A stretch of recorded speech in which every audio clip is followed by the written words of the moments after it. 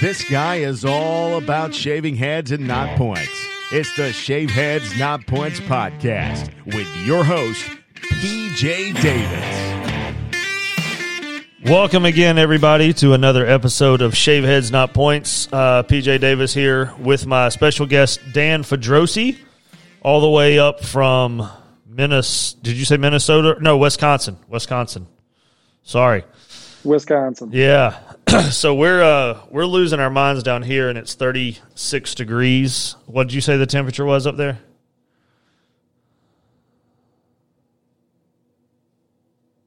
What did you say the temperature was up there? Oh, there we go. Okay. Well, we were sitting at about, sorry, I kind of lost you there for a second. But it's okay. We barely broke 39 today, but we were down in the teens when I woke up this morning. So you guys just kind of hanging down there. Yeah. We're not too far off. It's 36 now. It'll get down to 27 tonight. And, down here when we get one snow flurry, we call off school. That's going to be chilly. Do what now? So that's going to be chilly for you guys. Yeah, absolutely.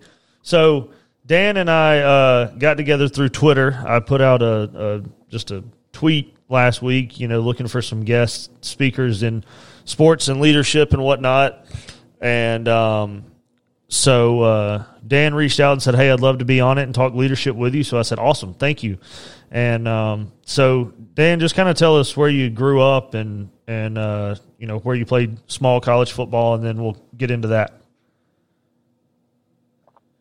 Yeah, thanks, PJ. First of all, thanks for having me on the podcast. You do a nice show. I got a chance to listen to a good couple of the episodes, just kind of, getting a feel for how you run your episodes and kind of what you talk about. You do a really nice job. You've had some good conversation on there, to be honest. I thought it was funny earlier, in one of your episodes you talked about, this is what everybody's doing, during COVID. We're all having podcasts and just sitting around talking. Exactly. You had kind of even mentioned a time that you, I think hooked up with Nick Manstra, if I think I'm saying his name right, down in Ohio. And he runs a really nice podcast where he talks about football and does all sorts of things. And that actually kind of got me started a little bit as far as trying to do something with my small podcast. But you put on a much more professional episode here, so definitely kudos to you and everything that you're doing. I'm born and raised in the state of Michigan. Grew up there, spent my high school years playing at a really good program, small school, Division VIII in the state of Michigan is the smallest. And I was fortunate to win a Division VIII state championship and go through a really good school. Was supported obviously by my family and parents, and get the opportunity to, experience not only just the sports, but being from what I thought was just a fantastic school and having great leaders and teachers and administrators and everybody who really put me in a position where I am today. After that, I loved playing the game. This is actually something I talk about with people that I work with. When you're young, you talk about how much I love playing the game, and that's kind of why you want to go on to play college football. I try to advise people that it's more than just that, because college athletics is really, it's really a business. Mm-hmm. And I hate to use that word, but it is a business, and it's something that I think can scare people as they go through the process. But I loved it, and I wanted to play, and I wanted to kind of take that next step. And, I didn't have a lot of options. I was at a really good program, and I had some good, recruiting advice from my high school coach. And that's really about all it was back then. When I was coming out of high school, it's just your coach told you who was interested in you, and didn't quite have the height or the speed or the size to go to one of the MAC schools. And Division II at the time was, the GLIAC was a lot less, known. It wasn't as well known about as I would say it is today. Even though I think the championship game may have been on ESPN2, locally in the cities or around those communities, people knew about it. But the reality is Division II, kids that come out of it have kind of raised the notoriety of Division II athletics. So I didn't have a lot going on, and I was fortunate to have a teammate go on to play at Saginaw Valley State University, and I think he kind of pushed for me when he was in the program the year before me, and got an opportunity to join onto that team and really have a great experience at Saginaw Valley. The things that I learned there are, and I tell people this isn't the greatest thing to say, but I probably learned more on the field than I did in the classroom. Mm-hmm. My wife's also a Saginaw Valley graduate, and she's really bright and intelligent, actually has 2 degrees from Saginaw Valley. And, I say my wife's the one who really took advantage of the school. And I learned a lot on the field. I learned a lot from my coaches. I learned a lot from the guys that I was around. I just wanted to keep coaching. So when I finished up my playing career, I just wanted to stay involved in the game. So I started coaching right off the bat. I was doing the internship with the program right after, my final semester. And then as graduation was coming up in the spring of 2006, I was kind of looking at alma mater, and that's a great thing. That's a fantastic opportunity. But I was actually kind of pushed by my head coach at Saginaw Valley, Randy Ori, to go to another school, to start working and expanding my network. And believe it or not, he actually encouraged and pushed me and talked me into going to the rival school across the state that actually ended my career. Grand Valley State University is a phenomenal program that many people in the country might be a little more familiar with. I played against Brian Kelly. Mm-hmm. I coached under Chuck Martin, who's now at Miami of Ohio, and they really Grand Valley was one of the stalwarts to raise the level of Division II athletics. And it was actually my coach at Saginaw Valley that encouraged me to take the graduate assistant position over there. So in 2006, I started getting on the coaching carousel. I started getting on the train of, learning as much as I can, seeing what options were out there year by year. 2 years later, I spent a season I'm super proud of it. I think it was the first winning season they had, I think, in close to 20 years. And I think it might still be. And I know the coach there is doing a great job. I really actually commend what Hud Jackson is doing at Monticello. But I take a lot of pride in the fact that we had a really good team. We had a good coaching staff. Gwayne Matthews, who left a few years later, taught me so much about how to coach football. Mm-hmm. That it was a heck of a lot more than what is on the board, the X's and O's. And he taught me a lot about recruiting and how to work with student athletes and how to really push them to be their best. After that, I was fortunate to spend 2 years at North Dakota State. And, people hear North Dakota State now, they think about, probably one of the premier programs in the country. I was there before all that. I was there on the coach the tight ends, and we went 3-9 the first year there. No one can ever remember them. I don't know if they've lost 3 games since I left. No, they have 9 national titles. Yeah, I know that much. And then the next year, my second year, we were having a good season, and we kind of snuck into the playoffs. And we lost in the quarterfinals to Eastern Washington, and then the rest is history. Yeah. After that, I was able to get a job at Saginaw Valley State, back at my alma mater. Had a young child at the time, really needed a full-time gig, spent 8 years there. It's always so different going back and coaching at your alma mater. It's just, you got to disconnect yourself from being a player. When I took the job, I think I was 28, maybe 29. I wasn't 30, so I was still relatively young. But I was learning to disconnect myself from being a player and start to take that coaching step. So that was a great experience.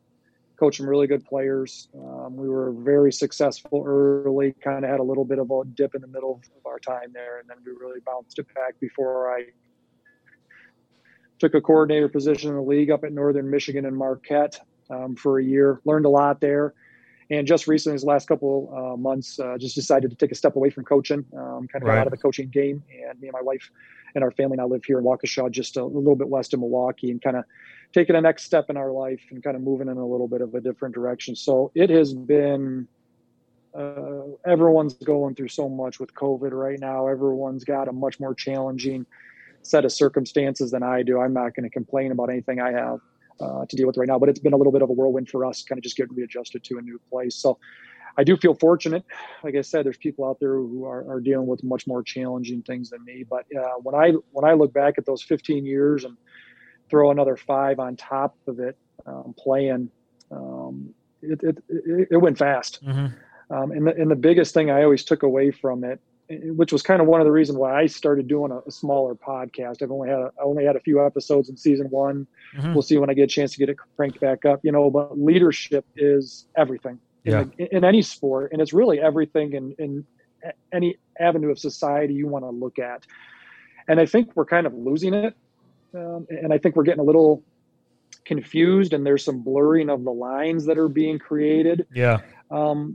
And I think there's a lot of things you can point to. So I started a podcast when I got here, just to kind of, I don't know, maybe open some people's eyes to a little bit different perspective.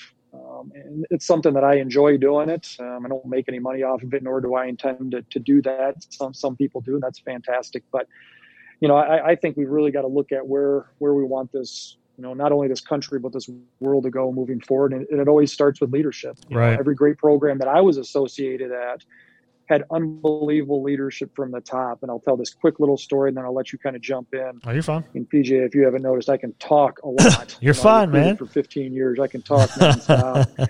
And I'll probably be the most serious guest you've had on your podcast too. But the reality is, when I think back, I was at 2 programs that won national titles. Actually, I was at 3, but I was at 2 programs that won national titles either while I was there or the next year. Grand Valley in 2006, we won the national title. The next year, we lost in the semis, and then I left. And at North Dakota State, the next season, right after I left, they went on an incredible run that they're still on today. Right. And the number one factor between both of those programs that is hard to mimic, people think it's easy, but it's hard to mimic, is the leadership, and it starts really at the top. And it's a fundamental approach of who you want to be. And then really everything else just plays off of that. And people think it's easy to do. You just snap your fingers and you do what Alabama's done, right, or you do what Ohio State's currently doing, or North Dakota State, or in the Division II realm of Northwest Missouri in football, or in women's basketball realm in Ashland from a couple of years ago, who went on like a 4-year undefeated run, or what Connecticut does in women's basketball. People just think it's easy. They think just snap your fingers and do it. And you hear about it all the time on major news media, and it's not that easy. It is a really challenging thing. So I like to talk a little bit about how, not only the challenges of leadership, but how, because no one ever talks about the how. They never answer the how. And I think coaching in college for 15 years gave me some good perspective and some things that I like to talk about when it comes to leadership and really just college athletics in general. Yeah. Well, and the thing is, because I'm a co-head track coach as well. And so, my first year that the guy that is with me and I took over, he really runs cross country. That's his thing. And, but he and I work well together just as far as the way that we have the program running. But, right, when it comes to the leadership and wanting to do this or wanting to do that, as far as off the track type stuff, he says, you do whatever you want. He said, I've talked in front of half of this team the entire fall for cross country. He said, this is, you do your thing for track, and you and I will just keep working together. And so the first year I tried, a lot of the John Gordon stuff, power of a positive team and power of positive leadership and things like that. But I think the one thing that always reverts back to kind of who I am is servant leadership. Just showing others. So, a lot of people call it leading by example. But just having that servant mentality of, what can I do for you? What can I do for you? How can I help you? It's almost like the Chick-fil-A mentality. I don't know how many Chick-fil-A's y'all got up there, but that Chick-fil-A mentality of we're here to help you. My pleasure. Right. So that's what I try to instill into our track athletes and our football players as well, whether it's just my position group or whether it's just kids that I have good relationships with, or whether it's my students. But I'm like,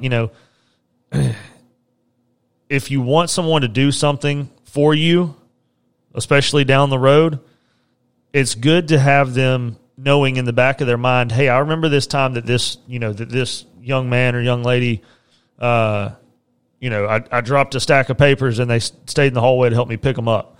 Or, I spilt my coffee and they helped me clean it up. Or they just randomly came by and said, hey, I got some extra time in class. Is there something I can do?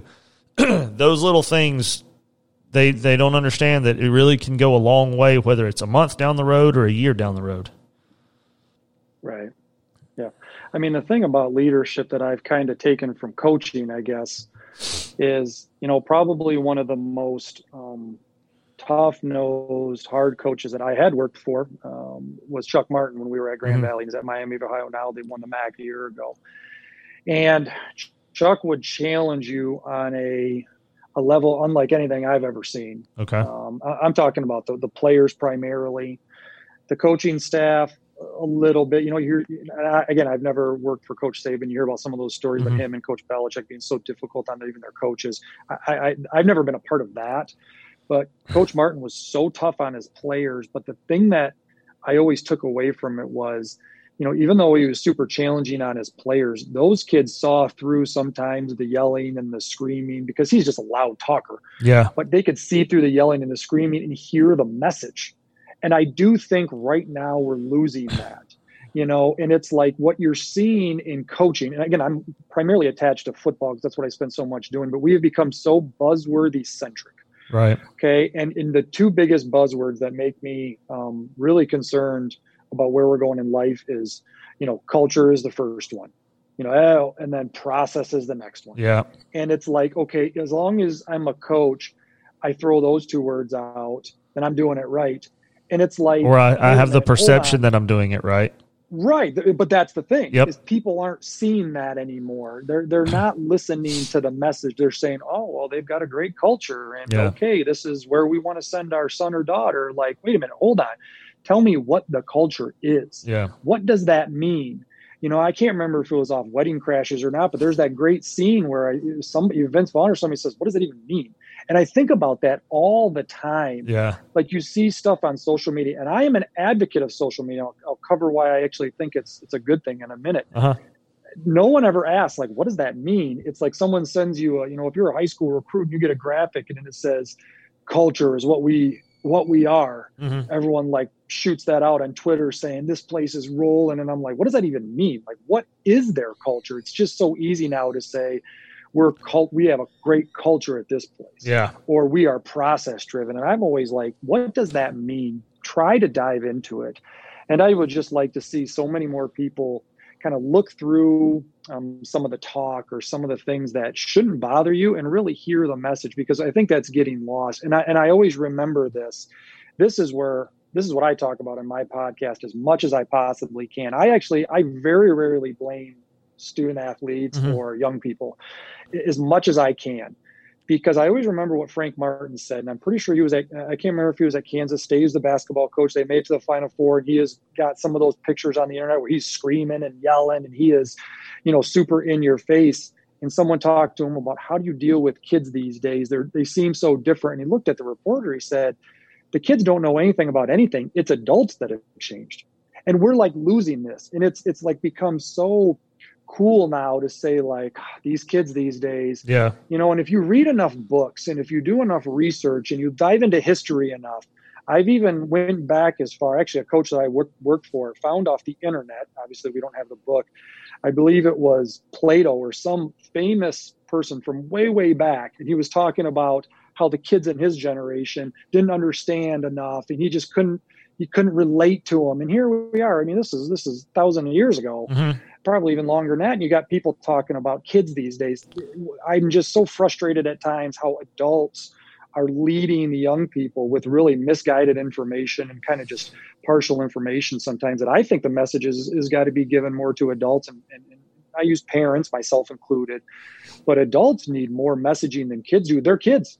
When I was my son's age, I would sit around and play Nintendo 64 for 7 straight hours. And now I get on my daughter if she's on her phone for 30 minutes. But you also got to remember, here's the caveat. Who gave her that phone? You did. She didn't just magically walk into a Verizon store with her big time allowance and pay for that $1,000 phone. I gave it to her when I got an upgrade and I still had that one working. Yeah. It's just funny how adults and people like us that are in our generation now have kind of forgotten, like we are the ones that need to hold these kids accountable. And when they don't do it, it's actually us. And I always remember Frank Martin's statement, I think in the Final Four when he took a team there. And it always resonated with me. And so I try to push that with leadership. We can't blame, like I deal with high school recruiting. Okay. I've started a business when I got out of coaching to kind of consult people through the recruiting process. And I watch these prospects, post these graphics that they get from the colleges. Yeah. And people are always like, all these kids care about is the graphics and the jerseys. And I'm like, who's giving them these graphics? Yeah. Who's taking them on these visits and putting them in their jerseys to do the photo shoots? It's not the kids on their own. It's not like some prospect, some 5-star prospect from down in, West Palm Beach going up to visit the Gators says, hey, coach, can I do a photo shoot? And can you guys show me really cool stuff? No, it's already set up. Right. And it's like we just don't understand that as a society, that we are the ones that have the control as far as how to mold the generation, underneath us. And I think we're kind of losing sight of that. So I try to push that messages to anybody that'll listen to me. And I know it's a tough one. No one likes to hear that message. It's just so much easier to yell at the kids. Yeah, no one absolutely. Wants to have the tough conversations. Yeah. And I'm guilty of, thinking that way as well. Hey, buddy. And I'm guilty of thinking that way as well. I just have to always take a step back and, I guess kind of make sure that I'm seeing it in the right light. So what is your, actually, let's take a commercial break.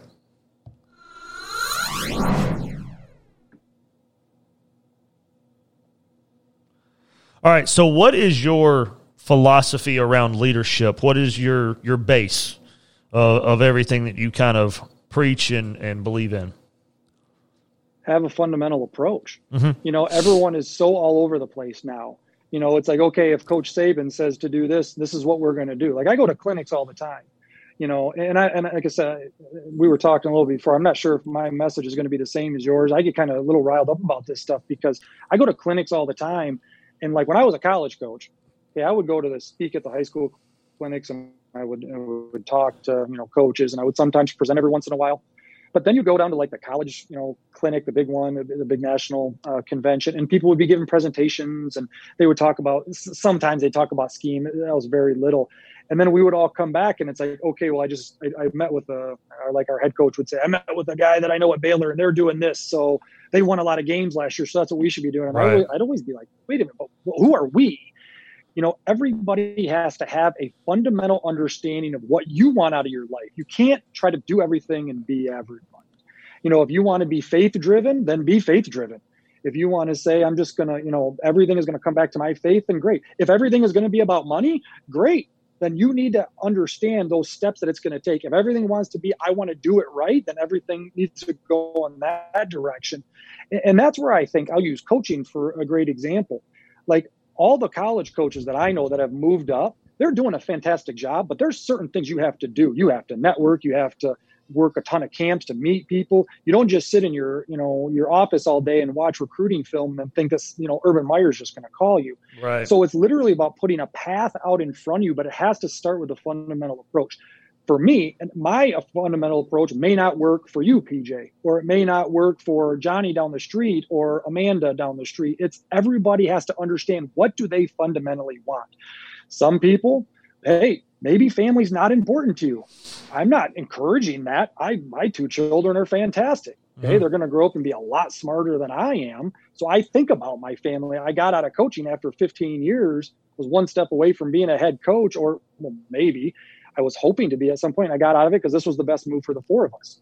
That doesn't mean my decision is better than yours, PJ, if you don't do that, or anybody else. That's the problem right there, is we sit here and we see other people, celebrities, people that have made it to a high level. Like, no offense, but if you had to, right now, if you had to take your choice over, Jim Harbaugh or Matt Campbell, who are you taking? Well, today you're probably taking Matt Campbell because he's done an unbelievable job and Michigan's struggling. Right. But that doesn't mean one person's direction is wrong and one person's direction is right, but we're clouding that. Yeah. And I listen to still a lot of Detroit news media, and they talk a lot about Coach Harbaugh, and they just let go of the Lions coaches. They don't know anything. That's why they got let go. There's a million factors that come into success in business, in athletics. And you have to have a fundamental approach of who you are. There's some coaches that just want to coach kids right and to just show up every day and do a great job and develop young men or young women. Yep. Some coaches want to show up to get the next job. Neither are wrong and neither is better. But in this world that we are currently living in, people are like telling you one way is right and one way is wrong. And I'm not a big fan of that. So if you have a fundamental approach of what you want to be with who you are, not what you want to be, who you are with your life, then that can drive you to what you want to be. I get that a lot from, my car has Sirius XM in it. So when I'm not listening to my phone and podcasts and things like that, I'm usually listening to ESPN radio. But in my truck, I don't have a Sirius XM. So pretty much the only thing I listen to in that is the Atlanta Sports Talk, and that's just a bunch of garbage. They 1 minute they're the biggest Falcons fan, and the next minute, the Falcons are garbage and nobody knows anything. And then the next minute, they pulled off a miracle. They just really knew what they were doing. I'm just like, guys, why am I wasting my time listening to this, this dumpster fire of radio shows? But it all comes down to a fundamental thing of what they are, though. And that's where I don't get mad at them. I get mad at people's reactions. The fundamental element of ESPN, the fundamental element of 97.1 The Ticket or anybody in Atlanta, they're an entertainment business. Right. And if you want to be in I'll give you a great example. If you want to be in an industry of developing young men or women, get in high school sports. That's why I have this state championship poster behind me. And the reason I think high school athletics is the greatest level there is because 99.9% of the coaches at that level are doing it because they truly 100% just want to develop young men and women. Right. And okay, you know what? If something happens and some Division II coach saunters in and they're looking for a position coach, maybe I would decide if I wanted to go down that ladder. That's why I just have such a high regard for high school athletics anywhere, because they're pushing those kids to understand competition, which needs to start happening in high school. I think right before you get to high school, things can be a little more even. Everybody can play element a little bit. Again, that's a fundamental philosophy I have. But when you get into high school, it's time to play the best player. It's time to learn a little bit about what life is. Yeah. I was listening to one of your earlier podcasts. Joe Rogan has the number one podcast in the world. He's better than me. I have 6 listeners. He's got 6 million. That's life. That's okay to have that difference.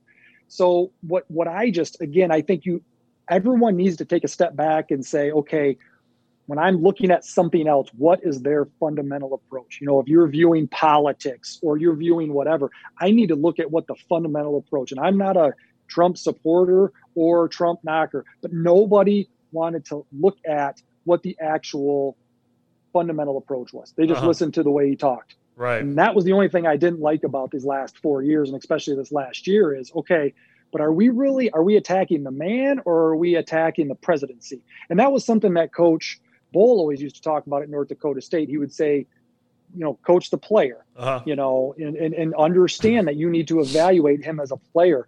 The person, though, could be a whole different thing. When he steps off that field, he's not the player anymore. Right. You may have to deal with different issues. And if he's a bad player, you should still treat him just as well as if he was the best player on the team. And those are the fundamental things that I get so frustrated with when you look in society. But boy, how to make that change? Yeah. In some ways you have to get involved, PJ. You have to get your word out there, because you can't just sit there and yell at the TV and think you're making a difference. So part of the podcast for me, in some small little ripple of the ocean, is maybe try to somehow make some little difference. You can't just sit back and whine about things. Actually try to get involved, which is my number one message to adults.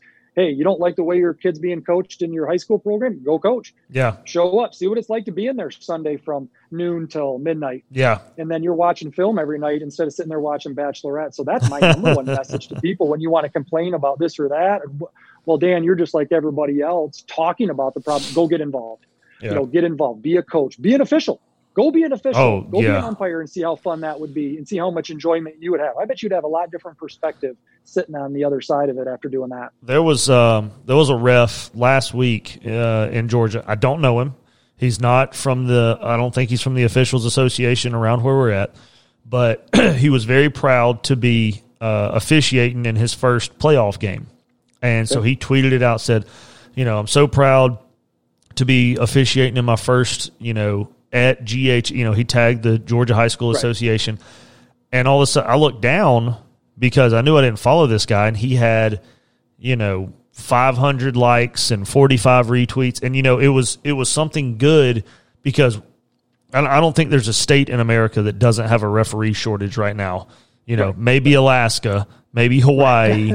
But, down here in the South where football is, the lowest thing under Jesus Christ and God and biscuits, the referee shortage is drastic. I mean, honest, this is honest to God truth. We have to, in the whole state, games have to be shuffled around on Halloween weekend because of Georgia, Florida, because so many refs take off to go see the Georgia, Florida game that we have to shuffle. And there's some games played on Thursdays and some on Saturdays because refs will have to, referee 2 games. And so it was good to see somebody, and that's not a knock on the refs. What I'm saying is, we still don't have a surplus even when, guys are going out to the Georgia game or Georgia, Florida game, whoever they're pulling for. But we still don't have a surplus. So it was really cool to see that guy get a lot of positive recognition from people on Twitter that he was proud to be officiating in his first ever playoff game because it's not easy. It's easy to throw a yellow flag. It's easy also to yell at the ref. Okay, from a coach's perspective or a fan's perspective. But it's hard because I umpired from the time I was 16 till the time I was about 20 or 21. I umpired, and, I mean, I had freaking 10-year-olds jumping on fences because I called some kid out when he was clearly out, but they thought he was safe, and, the dad in the dugout thought he was safe, and he came out there arguing. This is pitching machine. This isn't even kid pitch. I'm like, bro, I'm feeding the ball into the machine. This isn't, I can't do anything. And so, I know what those refs are going through. And so that's why every Thursday or Friday, I try to, get a little nudge on the referee and, hey, buddy, how are you, man? Exactly. How was your week? Kind of slide in there and be nice to him a little bit so that maybe when I go, hey, he's holding, maybe I'll get a flag, maybe not. I try every time. One of the coaches always jokes with us, you didn't get it that time. Nope, but I will eventually. Eventually I'll get my call. I mean, the thing about athletics too, and just, again, I hate to always boil it back to athletics, but it's what I've done for so long. Exactly. Well, that's what this podcast is about. It's okay. Well, that's what this podcast is about too. It's at the end of the day, people forget what kind of a business, like I said, college athletics is a business, but sports are a business. Anywhere from, the youth all the way up to the professionals. And people forget exactly what business sports is. It's a people business. Right. You are in the business of people. Because when you are in, again, I just always keep coming back to football. If you're in that football facility, and let's just say you're a head coach, you are responsible for over 110, 120, 130 people. Mm-hmm. Not just the players. You are responsible for your staff, and your staff has, for each coach, 20 different issues or challenges or things that they may be going through with their own families. You got your players, you've got secretaries, you've got support staff. And I think when you talk a little, you got trainers that you are ultimately kind of responsible to try to do the best that you can to put everybody in the best situation. And ultimately you're going to fail. Hopefully it's not, failing in a drastic or, someone were to get harmed. Obviously nobody wants that. I don't know anybody that wants that. Right. But leadership is really tough. And I think when you're not involved in it, you look on the outside and you say to yourself, I could do that. Oh, boy, Coach Harbaugh gets paid $9 million. I could lose to Penn State. It ain't that easy. Yeah. It does not. It's not that easy. And then most of the time, the challenge on the leaders is the mental. Yeah. The mental and emotional toll that it takes on leaders. And I was actually part of the staff at North Dakota State our first year, and our Coach Bowl took us to a retreat, and we had a speaker talk, and he talked about it's tough on you college coaches, and there's a lot of stress, but do you know the average lifespan of a CEO at a major company? It was like 2 years. So It's like this for everybody. It takes a massive toll on you to be at such a high level, to get arrows thrown at you, to think, okay, let's use Coach Mason as an example, who just got let go at Vanderbilt. Right. Well, Coach Mason may be okay, but what about his recruiting staff who makes, maybe they're lucky to make $20,000 a year, or his graduate assistants? Are they ever going to move up the ladder where 2 years ago they thought they were well on their way to coaching in the SEC? And that takes a toll on them too. So being a leader is really challenging, because the higher you ascend, the more you realize, the more arrows you get thrown at you. And no offense, you deserve that money. You deserve every ounce you get to reach a certain level. And that includes principals, superintendents, and coaches. Hopefully you're getting some kind of a stipend to go along with, your teaching. You guys deserve everything that you get. And people don't realize how challenging it is. And they just sometimes, again, just to kind of talk about that message that people are missing. It's, oh boy, Coach Meyer or Coach Harbaugh makes all this money. He should be winning every game. It doesn't work like that. It doesn't work like that in life. Now, you can still say, hey, listen, you need to do your job better. But sometimes the way we have approached, just how we view our leaders and what we expect from them, it seems like in the last 10 years, it definitely seems like it's changed. And that message is what I'm super concerned about moving forward for, like, my children, not for me. My direction is already set. I'm 37. I'm out of coaching now. My direction is set. It's my son and my daughter and their friends and their people that they're going to be involved with that I want to have a little bit clearer understanding of what kind of life is about. I think we're losing that message a little bit. Yeah. So what are your who let me rephrase that. Who do you think, let me take your top coach, it can be football, basketball, men's, women's, any sport. Top coach, all right, that you think is the best leader in college sports right now, and why? And then your top leader outside of sports that could be coming in from the outside as a consultant or something like that, or it could just be in business. But your top coach leader and your top outside of sports leader. Yeah, this is something I talk a lot. It's actually going to be easiest to talk about who I think is the top coach. And again, it's going to be attached to football. And it's going to be a little bit of two people, but I'm going to say David Shaw or Pat Fitzgerald. Okay. And I would almost throw Todd Monken at Army in there, because what I think leadership is it is understanding who you are and putting, whoever you're responsible for in a position to succeed. And now listen, I understand, everyone wants to think that college athletics is even, and, everyone's got this and that. And it's not like that. Stanford has major challenges that Coach Shaw is able to overcome. Yeah. Coach Fitzgerald has major challenges that he's able to overcome. Now, I understand that maybe sometimes Army's schedule may not be the same as even a Northwestern or maybe even a MAC level program. But what they're able to do, what he's been able to do at that program with Coach Monken, he would be at the top of my list. Right. If I was at Vanderbilt, and I know they just let go of a former Stanford coach, but I would do whatever it took to get David Shaw to Stanford or Pat Fitzgerald. I would unload a Brinks truck for both any one of those guys, because what they do with what they have, when you sit here and kind of talk about, they understand who they are. They know exactly what it's going to take to put their young men in the position of power. And here's another one. Now she's passed now, but Pat Summitt. Yeah, if you go back and read some of absolutely. the books and the stories about Pat Summitt and what she took Tennessee basketball from at the beginning, this is the greatest story about Pat Summitt. This is what makes a great leader. She was playing games in an alternate gym, and her entire goal was to play the games in the men's gym. Wow, I did not because know again, that. when she started, she took over the job. She was super young. Boy, if I remember the book, I think she was really, really young. She took over the Tennessee program, and she said, "No, we're going to be playing in that stadium someday." And now, when she was coaching, her teams were dominant, filling the stadium. And at the time, I don't even know how good Tennessee was until I think Coach Pearl got there and got them a little bit better. And they were both cheering for each other, which is kind of a cool deal. Yeah, absolutely. By the way. But that to me is what I think when you think about a great leader, it does not have anything to do with where you're at. To me, it doesn't. I understand what Coach Day's doing. I understand what Coach Saban's doing. He does a fantastic job at Alabama. But I would take Coach Shaw at Stanford.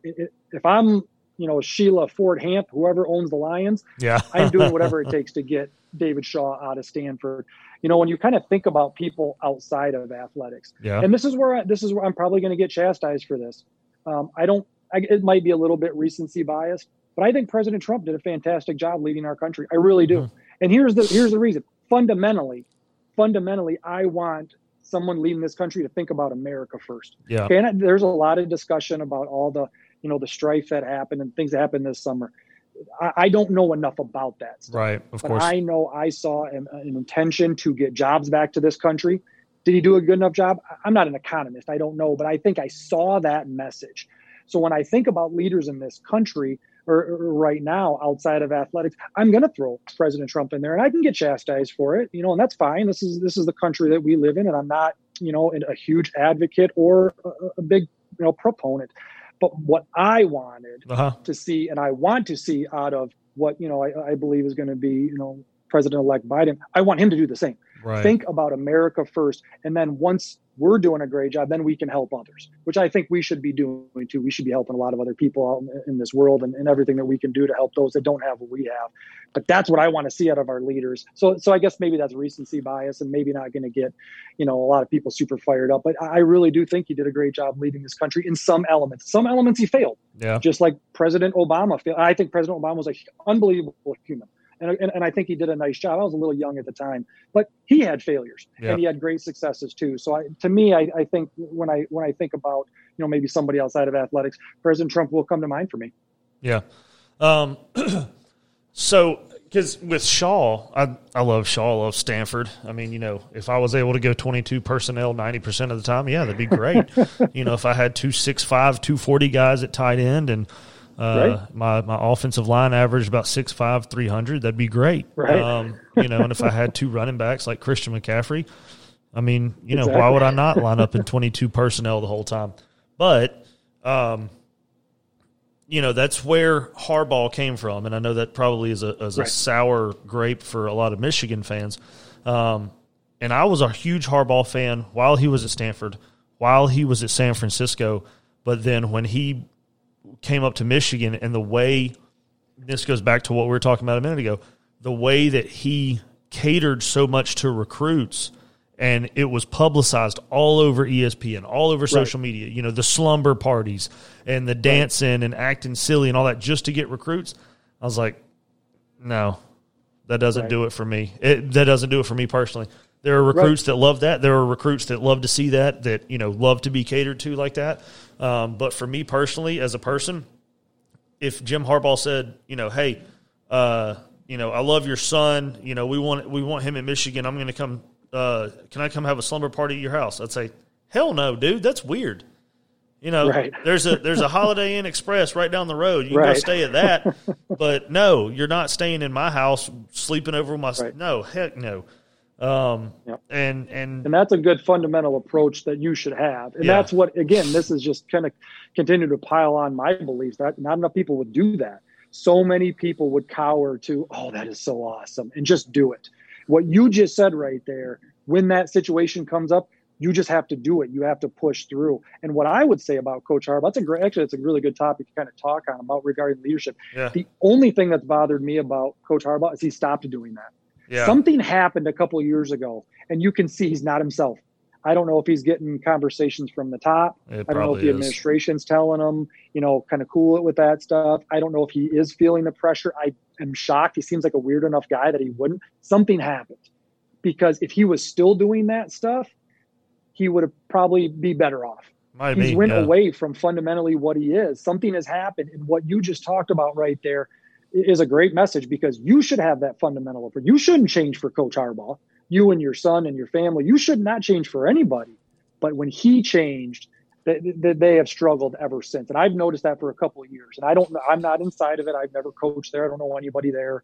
Something happened there. And that's, to me, that's the only thing I'm disappointed with at the Michigan football program was the leadership standpoint. Something's changed. So either he's getting a message that he's been told to do something different. And that's where I just think in society we're losing it. Don't listen to other people. Do you? I have our GAs when I was coaching at Saginaw Valley used to say that all the time. And I actually, it was like the phrase of the year, it seemed like in 2015. And the GAs would walk around saying, all right, man, do you? And I was like, I don't even know what that means. But now I get it. Like, be who you are. Exactly. Don't change because of somebody else. Change because fundamentally you think, okay, maybe that isn't what I should be doing. Or, you know what, that didn't work. I'm just going to kind of pivot a little bit. I'm not going to get off of my fundamental approach. I get really worked up about that. I'm sorry to be so serious. I know you have a fun podcast. No, dude, you're fun. I mean, that's how I wanted this to go. people are catering to the what you just said right there. To the kid. If Jim Harbaugh called 99% of the people and said they'd do that, and when they talked to their friends before, they'd say, no, I'd never, no, they would end up doing it. People need to trust your own fundamental beliefs. And it's like we're losing that. It's like we're afraid because you're afraid to lose it. You know, oh, well, what if he then doesn't want to recruit my son? That's the red flag that you would want to see anyways. You know, it's like everyone's afraid to see nowadays those red flags. Yeah. Because they're so afraid to lose it. You know, they're so afraid to lose something, whether it be my son or daughter's scholarship or, you know, hey, listen, losing a job is never good. But if you are a fundamental person that has faith and believes in something, you'll figure something out. You know, everybody that I know that's been in a tough spot has found their way back through it by doing it right. And I think we're losing that in this society. And again, who's to blame? I don't know. It feels a little bit like there's a big media, presence that is trying to like tell us who we need to be, whether it be in sports. They just tell you Coach Saban is the best. They tell you Alabama is the best. You want my God's honest? I think the best team this year is Notre Dame. And it's not just because I went to a Catholic high school and I played against Coach Kelly. I think they look faster and more physical than I've ever seen. And I do think they're playing as a team, 11 guys at a time, better than, if Trevor Lawrence played, would they have still beat him? That's obviously debatable, but it's irrelevant. I think they're going to play again. I personally think today the number one team in the country is Notre Dame, hands down. Now, again, if they were to play Alabama tomorrow and Alabama beats them by 60, which very well could happen, then Alabama's the best team. And that's to me where people are just kind of, oh, well, ESPN, Paul Feinbaum told me that Alabama's the best, so they got to be the best. Well, he can have that opinion, and I'll listen to it, and okay, there's something to consider there if there was something I didn't know. And it gets me so worked up that we as adults now stepping into this realm, it's like we're so afraid to believe in who we are and stick to it. It's kind of the Tebow theory a little bit, and I don't know Tim Tebow. Maybe he wasn't really like that. It was like people attacked him for who we are, and we can't do that in society. I'm sure there's a million other examples of people out there, whether it be celebrities or whatnot. The Kardashians, they're who they are. I can't stand them. I can't my either. daughter and my wife watch their shows, and they think it's the greatest thing ever. And I'm like, cool, gross. I'll just go do something else with my life. That's fine. I'm not going to argue with you. But I bet you that's who they are. They're not like me sitting here in a pair of jeans hanging out. That's the way they live their life, and that's fine as long as that's who you are. Absolutely. Well, Coach, I appreciate you coming on tonight, man, and I look forward to it. Talking again soon. I'm sure we will. Your podcast is called State of Play. It can be found on Spotify. So Spotify, Anchor.fm. Yep. So go check that out. State of Play on Anchor.fm and Spotify. And your Twitter handle is at Fodrocy, Fodrocy 1156 is your Twitter handle. Any other way, email, anything like that you want to give out there? Yeah, I mean, you can reach me and the company at getaren.com, GETAREN.com, to learn a little bit more about what I do with my professional career and just kind of get some insights. And that'll also lead you to all the different, podcasts. I do have a YouTube channel. It's under my name, Daniel Fodrocy. So I just like talking about this stuff. This is something that I enjoy doing. I spent 15 years recruiting and sitting in homes, and I was just this amped and energized and excited to talk to people because that's what I really believe in. So if anybody's ever just kind of interested in hearing my thoughts or beliefs about athletics in general, those are the sites you can find us. And PJ, I appreciate it. You do a great job with this podcast. This was a lot of fun, and I look forward to following you a lot more. Well, I appreciate it, man. Thank you so much for coming on, and we'll talk soon. All right, talk soon.